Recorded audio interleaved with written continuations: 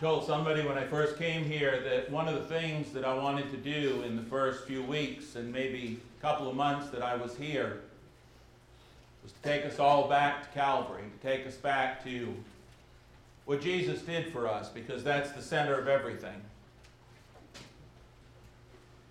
But I want to thank the men this morning. I want to thank Adam for the two songs that before the table, and I want to thank the men who served on the table for the thoughts that they expressed, because I truly this morning believe I have truly worshiped, and I was taken back to the cross this morning.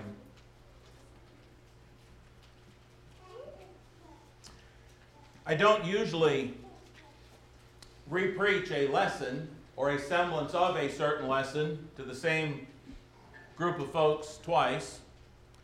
But as I wanted to continue our focus upon what Jesus has done for us and taken us back to fall in love with him all over again, I want to preach a lesson this morning that I had the privilege of preaching a semblance of at Green Valley Bible Camp in July.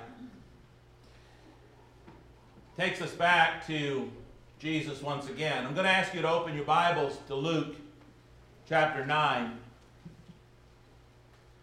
I want to continue with what we have started this morning with our songs, with communing with the Lord as we have worshiped. In Luke chapter 9, verse 51, it says of Christ Jesus our Lord, "Now when it came to pass, when the time had come for him to be received up, that he steadfastly set his face to go to Jerusalem." The word steadfastly in that passage, it means determined. It means firmly fixed. It means immovable. That is what the passage means. That is what steadfastly means. Firmly established. It is the very same word, if you'll recall the story of the Hadean world, how there is that chasm that is firmly fixed, immovable. It's that word. It's that same word as steadfastly. It's firm. In other words, nothing's going to change it. What this means in Luke 9:51 is that Jesus Christ, our Lord, was absolutely determined to go to Jerusalem, to accomplish the very purpose for which he came to this earth. And there was absolutely nothing in the universe that was going to stop him. Nothing. That's what it means steadfastly. Neither the Samaritan's rejection, the disciples' denials, nor Judas' betrayal was going to stop him. Neither Herod the Tetrarch, the armies of Rome, nor the plots of evil men were going to prevent him. Not even the schemes of Satan nor the hordes of hell were going to prevent Jesus from going up to Jerusalem to do what he came to do. And Jesus went up to Jerusalem for one reason only: to literally die for you and for me. That's why he went. To be separated from his heavenly Father for the first, last, and only time in all of eternity. To pay the ultimate price for each one. And that's kind of the key to this sermon this morning. For each one of yours and my sins.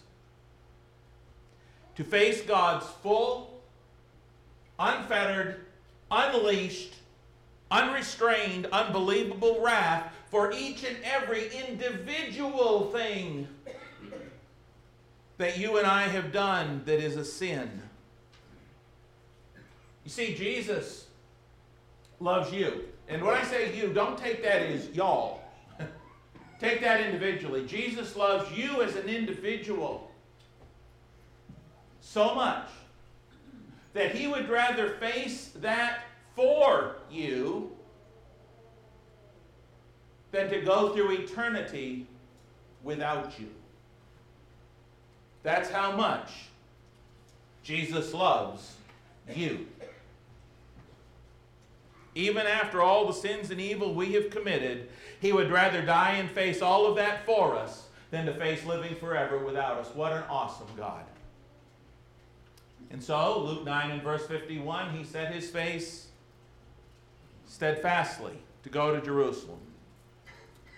Jesus didn't walk into this unknowingly. Jesus knew every iota of everything that was going to happen to him when he got there. John 18 and verse 4. Not only did he know all things that were going to happen to him, he'd known it for centuries. Psalm 22. He had known every terrible and torturous detail of this plan which God had put in place before time began. Ephesians 3, 6 through 12. Let me illustrate it this way, and I don't mean to be...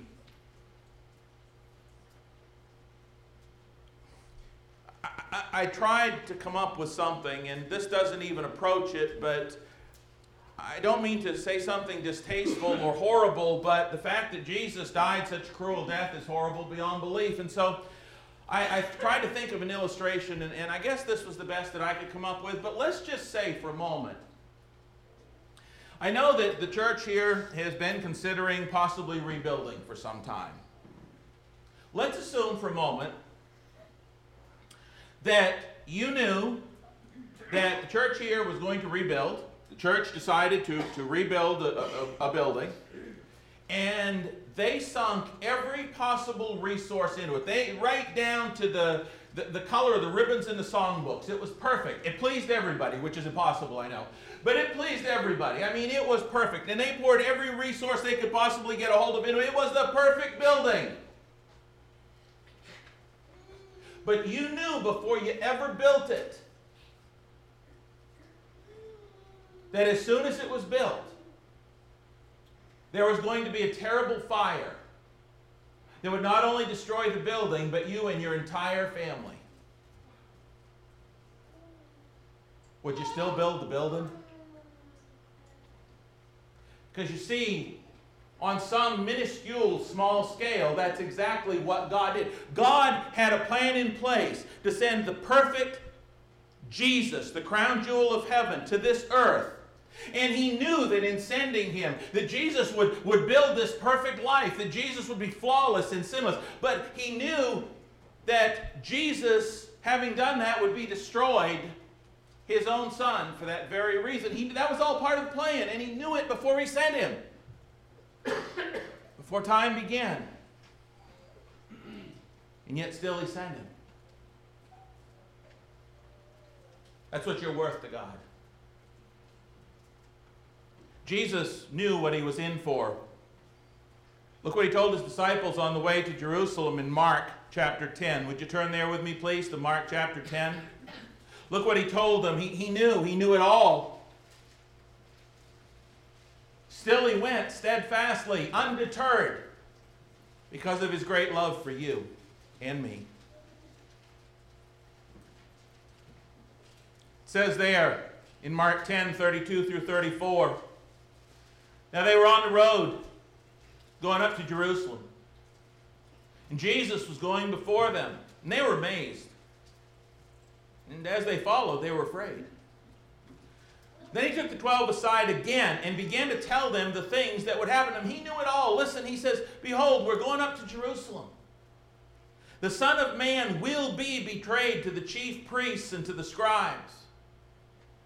And they will condemn him to death and deliver him to the Gentiles. And they will mock him. And they will scourge him. And spit on him. Kill him.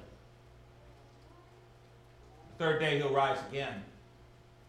Jesus knew every detail. When he got there, he told his disciples in John 12 and verse 27, now my soul is troubled. What will I say? Father, save me from this hour? When he gets up there, he says, what do you want me to do? Pray that my Father will save me for this hour? He said, no. This is the purpose I came to this hour. Father, glorify your name. Jesus said, the whole reason I'm here is to go through this for you. Turn with me in your Bibles to Mark 14.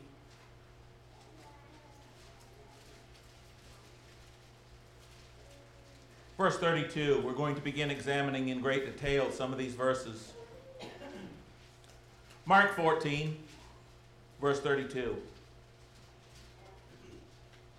And they came to a place which was named Gethsemane. He said to his disciples, sit here while I pray. And he took Peter, James, and John with him. He began to be troubled and deeply distressed. The word Gethsemane means olive press. And the way they would press the olives is they'd have these big round stone, like a wheel but with a trough in it, and they would have these big rock wheels that would roll over them and crush the olives and crush the juice out. Don't miss the imagery here. That's what Gethsemane means. And Jesus went to Gethsemane, but the imagery is that Jesus at this point begins to be crushed. He begins to be compressed by the unimaginable, the unthinkable, the overwhelming weight and sorrow of all of our sins. Of all of our sins and the punishment for them, which he was about to have to take full bore at the hand of a holy, righteous, angry at sin God. It's interesting as we think about the imagery and we think about Gethsemane, meaning olive press, or where they crushed him, and Jesus being crushed beneath this weight. It's interesting to note that some 7 centuries or so earlier in Isaiah chapter 53:5, it uses that very terminology where it says, but he was pierced for our transgressions. He was crushed. Yeah, he knew exactly what was coming. For our iniquities. Upon him was the chastisement that brought us peace, and with his wounds we are healed. The scripture, 7 centuries before, uses the word crushed. In verse 33 of Mark 14, it says there that Jesus began to be troubled. The American Standard Version says sore troubled. It means great distress. It means this incredible, awful anguish or distress. In fact, it goes on to say, he was troubled and deeply distressed. You know what that word means? You can look that up in a Greek dictionary. This term that we translate deeply distressed. Listen to what it means. It means to throw into terror. Think about that. Jesus. To throw into terror or amazement. It means to alarm thoroughly. It means to terrify or to strike with terror. Now, as you think about that, if this is the first time hearing that, you may think, wait a minute, this was Jesus. This was God in the flesh. Jesus was terrified? Jesus was terrified at something? That's what the word means. And we might struggle to understand how Jesus, being the Son of God, could be in such deep distress or terror or amazement. Jesus, though, according to Mark 14:33, was beginning to be compressed, greatly distressed, thrown into terror. He said as much himself in the very next verse. Look at the very next verse, verse 34. He said, my soul is exceedingly sorrowful. We often talk about our souls in reference to our souls being saved, and we talk about we don't often think about Jesus' soul, but he said, my soul. What was he saying? He said, right to the deepest part of me is overwhelmed with this sorrow that it almost kills.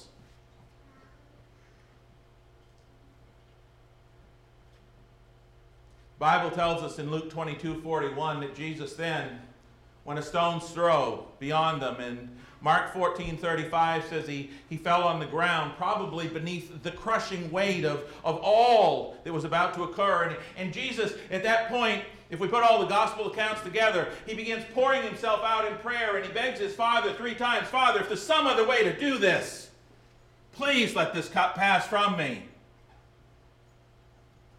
Yet not my will, but thine be done. And he cries that out 3 times, according to Matthew's account. 3 times.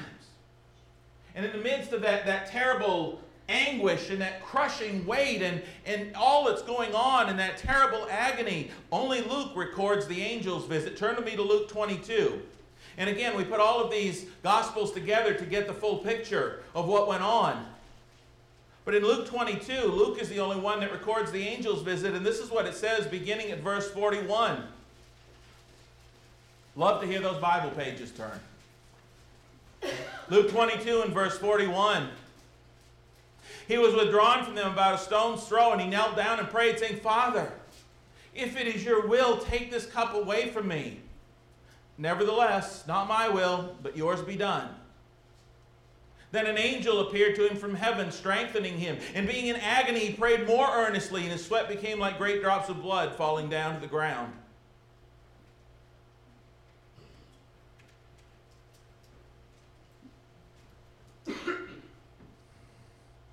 We don't know what the angel said. The angel was there to strengthen him. Don't know if the angel said anything. The angel was there and strengthened him. But have you ever noticed? It wasn't that he sweat like great drops of blood, and then because of his agony, the angel came. That's not what it says. It says the angel was there first, and then after that, even with the strengthening from heaven, he's still in such agony that he prays even more earnestly, and his sweat becomes like great drops of blood. That's after the angel's encouragement. Where would he have been without that? Why so much terror? Why so much horror? I mean, when you stop and think about it, some of our first century brethren died some terrible deaths. Nero, according to secular history, lit them up and burned them alive. Some of them were flayed alive. Some of them were thrown to wild beasts. We know that. Some of them died these excruciatingly horrible deaths. And if we read Fox's Book of Martyrs, we see that some of them died peacefully in the midst of those horrible deaths. So I don't believe that Jesus' terror or anguish was all because he was going to die a horrible death. Yes, that was a horrible death. There's no doubt about it. And yes, it was painful. But human beings face painful death as well. Without this much terror, it seems. So why all the terror? Why all the overwhelming anger? I mean, he's God in the flesh. Why? Here's why.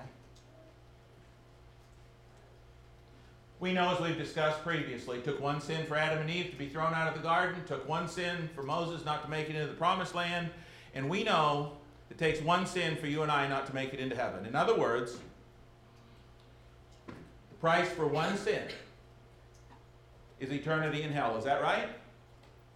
One. Right? That's right. Because God is that holy and righteous. It's not that God is a bad God. It's because God is so good that one sin can keep us out of his presence forever. One sin. What is the price of one sin? Eternity in hell. And the thought of eternity in hell, when we really understand it, ought to just blow our minds. Turn to me to Mark 9. Look at this with me. Jesus used this valley outside of the walls of Jerusalem called Gehenna, and he used that as an earthly illustration, trying to get their minds around what hell was like. And this valley of the son of Hinnom, as it's called in the Old Testament, this was a place where they threw diseased animal carcasses and what was left of sacrifices, and they threw all their waste out there. How many of you are old enough to remember when there was a dump? I mean, like a burning, smoking, rat-infested, stinky, smelly dump. Yeah, me too, okay. This valley, this Gehenna outside of the wall of Jerusalem was like that. It was a place where putrid, burning stench of flesh and flies and just terrible, everything was piled there, and it was like a dump. And it burned all the time. And Jesus used that as an illustration of eternal hell.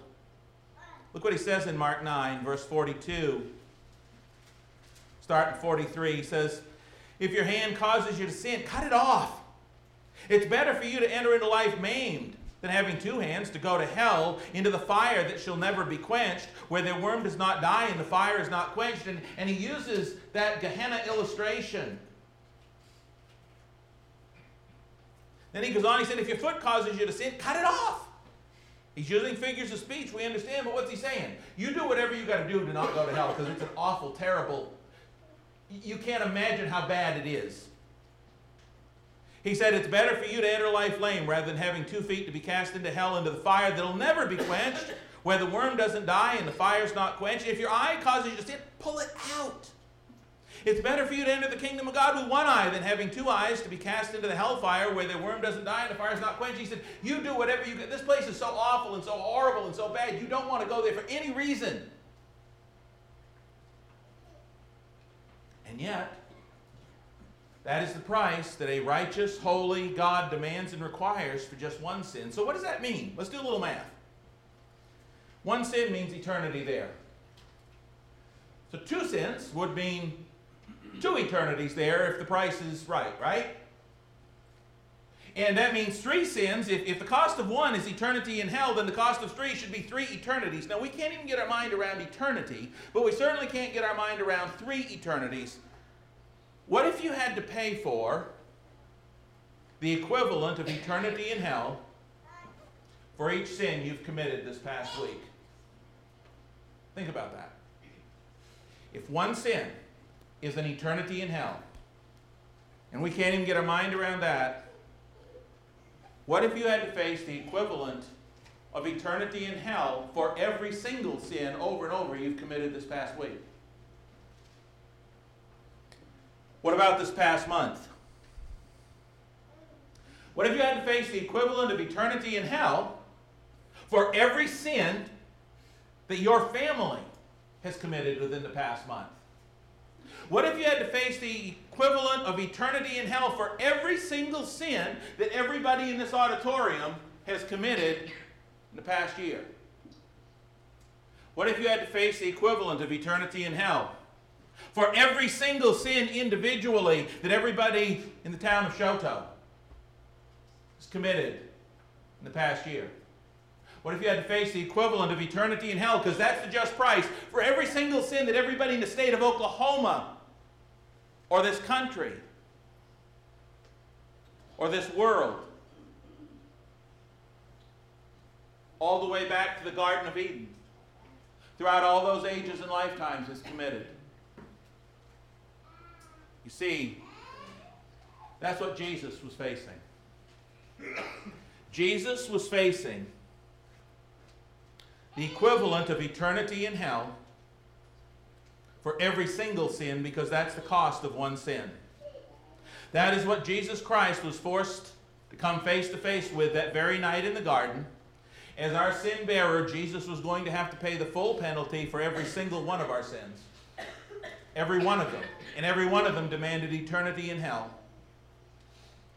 He was going to have to endure a punishment from God that satisfied the full justice of God. Can you?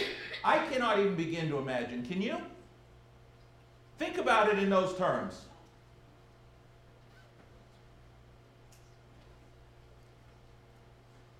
The equal of eternity in hell for every sin that's been committed since Genesis 3.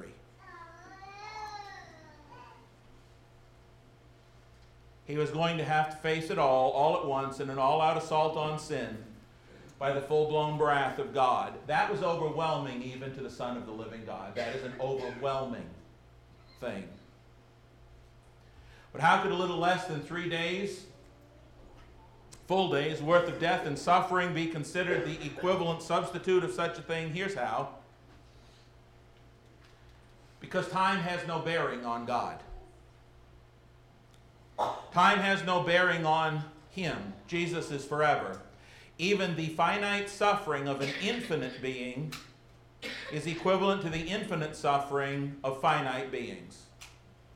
For him to whom time means nothing. Time, by the way, was something God created to help govern his creation, because the scripture tells us more than once, tells us twice in the New Testament, before time began. Time was something God put in place. And God operates above time. And so that's why a day is like 1,000 years with the Lord, and 1,000 years like a day. Time has no bearing on him. And so for him to be subjected for a millisecond, an infinite being, is the equivalent of us as finite beings spending an infinite time in hell. And as all of that hit him, the equivalent of eternity in hell for every single sin that any man has ever committed,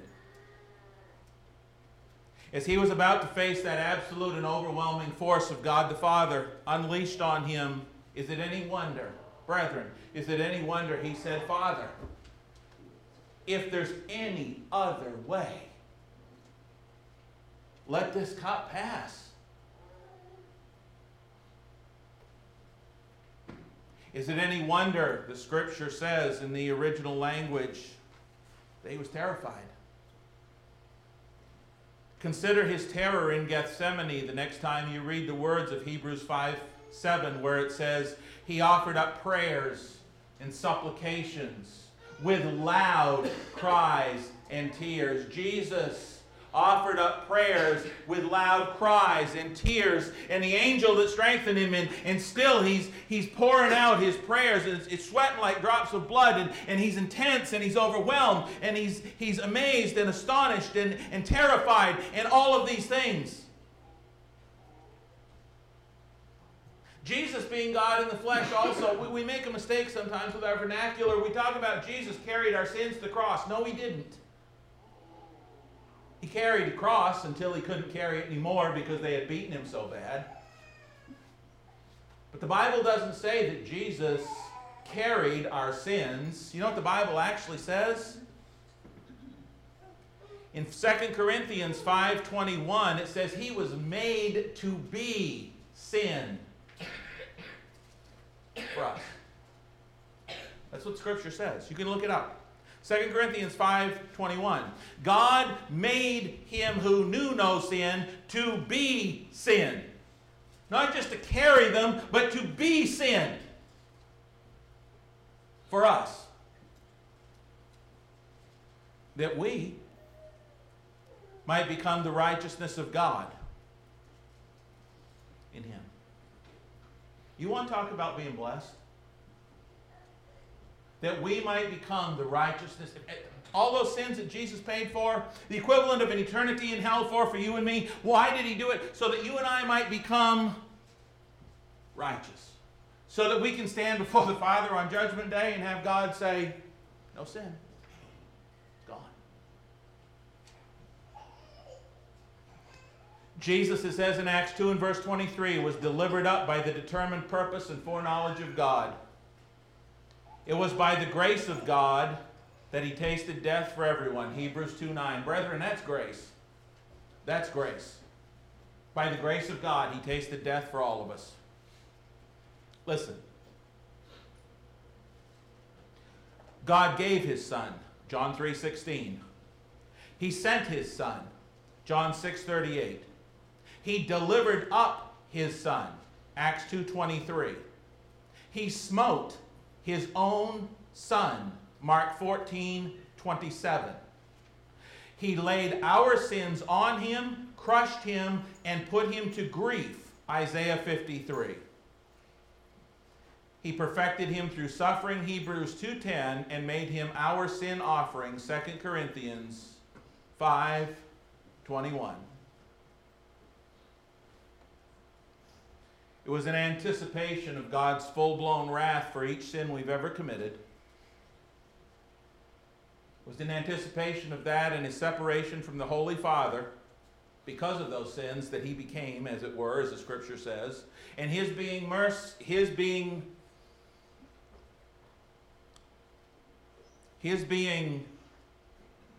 at the mercy of evil incarnate. It's those things that made Jesus that night so sorrowful. It's what made him so terribly sorrowful, his tears so tortured, and his prayer so powerful that night before he was crucified? For you. For you. And for me. Jason Jackson has written, he entered into the crucible of suffering as only a divine person in the flesh could. In spite of the sorrowful alienation from the Father, he willingly submitted to suffering inconceivable agonies according to the divine will on the basis of his compassion for your lost condition. In other words, we must never forget that our Lord Jesus Christ, God in the flesh, went through every bit of that. Every last horrible, painful, overwhelming, terrifying bit of that for one reason. Out of his love for you and me and his Father. And for absolutely no other reason under the sun. It's the only reason Jesus went through all that. For you, for me, and out of love for his Father. That's it. There's no other reason. None. Zip. None. And so Jesus offered up himself to them. And they arrested him that night in the garden. They took him back to Caiaphas' house. And throughout the rest of those hours, Jesus was beaten to a bloody pulp. He could have stopped it. All he had to say was, Father? He said to his disciples, he said, don't you think I'd call my heavenly Father and he'd send at once more than 12 legions of angels? But soldiers ganged up on him, brutal, merciless Roman soldiers, and they beat that poor man to a bloody pulp. Then they took him out. If you've seen the movie The Passion, scenes may come to mind, but they took him out and they scourged him, and they ripped that man open with those whips and that bone or glass or whatever they had, rocks in the end of those scourging whips, and they laid into that poor man until he was just a bloody mass of bleeding flesh. Jesus took it. And they took him over and they presented him. Herod and the soldiers there mocked him, and they put this robe on him, and with that back wide open and bleeding, and then ripped that robe off of him. They took him back, and the poor man had bled out so bad that he couldn't carry his own cross all the way. And at any time, he could have stopped that with just a word to his Father, but he would rather go through that for you and me than to spend eternity without us.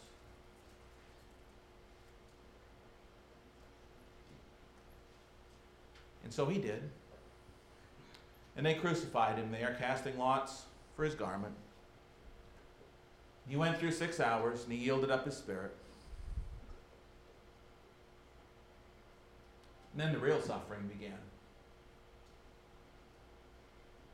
See, when we think of the cross and we think of the table, we often think of just the physical agony. Folks, don't miss the fact that he had to face the equivalent of eternity in hell for every sin ever committed. And that was more than physical, far more than just that horrible physical death that we often think about.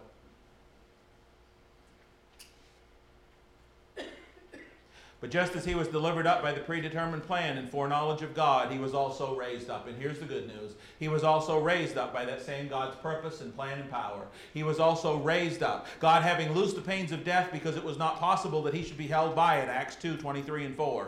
Here's the question that I have for you, and you can go ahead and close your Bible. Go ahead, I'll wait. Because I really want you to stay focused. I really want you to think. I have a question. Was all that planning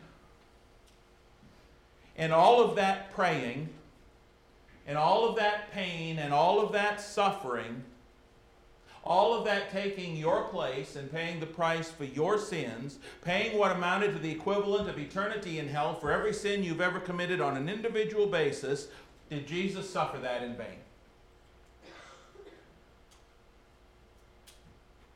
Did Jesus go through all of that? Did God have that all in vain?